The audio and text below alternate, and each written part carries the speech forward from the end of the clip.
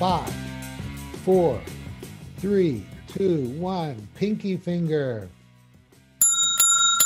Hello, everybody. Cal Banyan on calbanyan.com, hypnosis, etc. And I'm back to answer another question that Penny's going to throw at us. Penny, want to do a little introduction of yourself? Sure. I'm Penny Chason. I'm a board certified hypnotist, and I've been doing this for about 8 years and run a full-time practice. And we were going to talk about what is the difference between hypnosis and hypnotherapy. All right. Thank you for that question. Yes, I kind of teased about it in our last video. Last video is kind of like, what is, the likelihood that I could lose control when I'm in hypnosis? If you're interested in knowing about that, watch our previous video. But this is such a good question. And the funny thing is, even most hypnosis professionals don't know the answer. Okay. That's right. I hear that a lot. Mm-hmm. Hypnosis, first of all, we got to talk about what hypnosis is. Just a little bit. We'll do a longer video on what hypnosis is. But hypnosis is a heightened state of suggestibility. It's a state of mind, right? And therapy is something you do to take someone from being sick, broken, or disordered into a healthy state, right? Now, so hypnosis is a heightened state of suggestibility. Therapy of any kind is a process that's designed, or substance or treatment, to help someone go to health and wholeness. Now, for therapy to need to be done, the person must be either sick, broken, or disordered, right? Now, so this is where it gets interesting.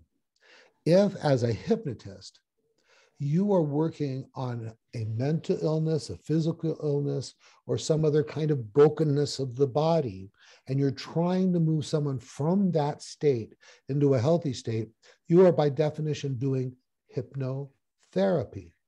However, nobody uses that as a criteria. Logic be damned. Okay.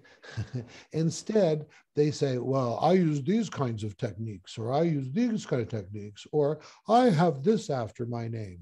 You want to explain further on that? Because I see you nodding your head. Oh, this is my soapbox, right? Because it's where you're moving a person. The technique doesn't define if it's hypnosis or hypnotherapy, because whether you're helping someone break a habit or you're moving them to a state of wellness, you're using hypnotic techniques.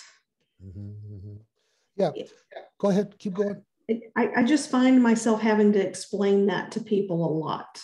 Yeah. People will reach out to me and say, I see you call yourself a hypnotist, but someone suggested I see a hypnotherapist. And this is something that I work to help people understand. Yeah. So, funny thing, okay? Like, I am way better than I was 25 years ago, right? But when I was working 25 years ago as a new hypnosis professional, there's a generic term for you, right? Hypnosis professional, I was called a hypnotherapist. Why? Basically, I didn't really know the difference. And in Minnesota, it was legal for me to do that. And that's what everybody was doing in that state. So I had to call myself a hypnotherapist. Now, the funny thing is, a lot of those hypnotherapists had no psychological, no medical training. Now me, I had worked as a psychotherapist for years, and I have a master's degree in psychology and all that. Okay. So then I moved to California. And after 10 years of practice in California, once again, I could call myself a hypnotherapist. Why? These are legal decisions. This is as those terms are defined in law for that state. And so once again, I was a hypnotherapist. Now I'm way better than I was then. Now I got 25 years experience. I've trained doctors and nurses and social workers and, just hypnosis professionals all around the world. But now I work in Texas. Texas, in order to call yourself a hypnotherapist, you must have a license in medicine or psychology or some related field. Okay. Now I'm not licensed in any of those fields. And so I am now a hypnotist. So obviously the title does not indicate skill or experience or training. Guess what? I've had lots of medical professionals come to me to learn hypnotherapy when they had a weekend's worth of training somewhere. And now they were hypnotherapists, right? Because they had a weekend's worth of training. But I'm a hypnotist. But then going through the 5-path certification course, they really do become much better hypnosis professionals. You want to add to that in any way you want? I think that one of the key differences with that is, we have that process, which, people with that healthcare background tend to connect with. But I think that by calling ourselves hypnotists, we keep ourselves out of the gray area of the general person in the public, your normal, average, everyday person, for misconstruing what it is that we do. It's easy to misunderstand. It's just better to go with hypnotist. And I'm proud of the title hypnotist. Absolutely. Now, I like the title sometimes, appropriate to say hypnosis professional, because that differentiates me from a stage hypnotist who is a hypnosis entertainer, right? Right. And I also like the other title that I will use, and that's board certified hypnotist, or I might say board certified hypnosis professional. And because that's obvious that, I have some higher level of not just training, but certification and recognition within the profession. And it also lets people know that I'm not doing anything that's entertainment wise. You see, what do you think about that? I think using the term hypnosis professional is a great way to go about it. When I go to if I get a new doctor or dentist and there it says occupation, I put board certified hypnotist.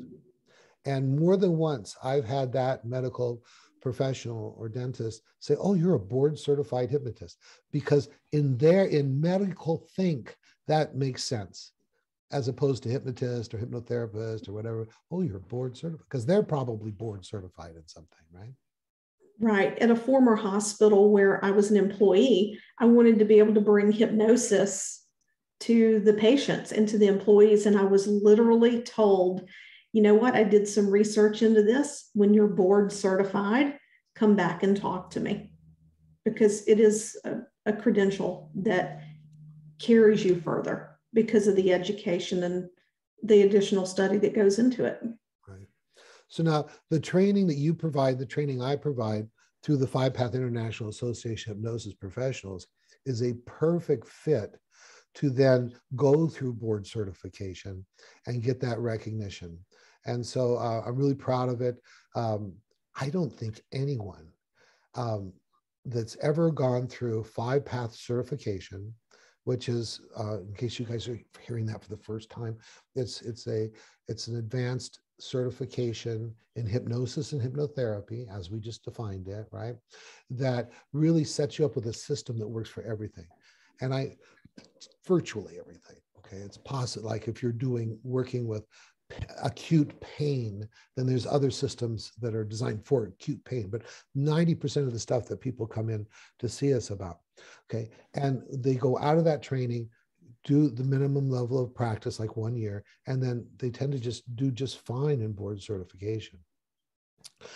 One thing I want to say now, hypnotist, hypnotherapist. Hypnotherapist, rationally, analytically, logically, is the use of hypnosis to move someone towards health and wholeness, which means they must be unhealthy or broken or disordered for hypnotherapy to be applied. The vast majority of working hypnotists or hypnotherapists work with normal everyday people with normal everyday problems. We're not working with mental illness, physical illness, emotional illness, any diagnosable situation or disorder, right? And that's good because that's the vast majority of the population. Would you agree with that, Penny? I totally agree with that. If someone, is dealing with bigger issues, then typically, if they want to work with me, they have to be working with a professional that refers them to me. But the majority of the people, yes, it's normal everyday problems. Awesome. I want to reiterate that. So just like Penny, the vast majority of people, they want to work on confidence or change a habit or, just do higher performance or get out of a slump, things like that, right? Mm-hmm.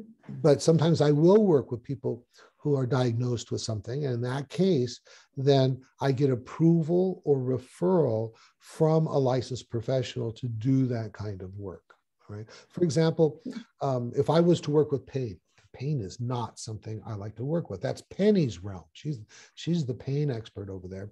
But I've done it. Like someone comes to me with headaches. I would not work on those headaches. That would be hypnotherapy, right? Because I'm working on this diagnosable thing. I would always go to that individual's medical professional and say, is it okay if I remove this pain with hypnosis? Because pain is a very powerful diagnostic tool. And if the pain starts going away, that's something that they measure to see how well the treatment is going that they're giving them sometimes. And so we would never use hypnosis to get rid of pain unless a medical professional said, it's okay for this pain to go away. And now, anything you want to add to that? Because you're kind of my pain pro. I 100% agree. If there has to be a referral because hypnosis is so potent for pain relief. Now, let's see. Anything else you want to add before we wrap this up? No, I think we about covered it and then some. All right. So you folks out there, if you're wondering, should I go see a hypnotist or should I go see a hypnotherapist? The best thing you can do is look at their credentials and then contact them, maybe talk to people in the area who've had successful hypnosis or hypnotherapy done, because the title hypnosis versus hypnotherapy means nothing. There's no difference in all practical reality. All right. Wrap it up, Penny. All right. I am Penny Chason. You can find out more about me at pennychason.com. I have a training coming up in July. I would love to see you there, and we'll catch you on the next episode. Awesome job, Penny. I'm Cal Banyan on calbanyan.com, where all my videos are. I mean, like over 600 videos right now on every topic. They're not all on YouTube. I know some people like to watch them on YouTube, and a lot of people find me there, but that's not the best place to go. Go to calbanyan.com. You'll get free VIP membership, and my schedule for all my classes are there. Love to see you in class. I got one coming up next month, but you'd have to really hurry to get into that one. But I teach about 3-4 times a year. All right, that's it. Cal Banyan, signing off.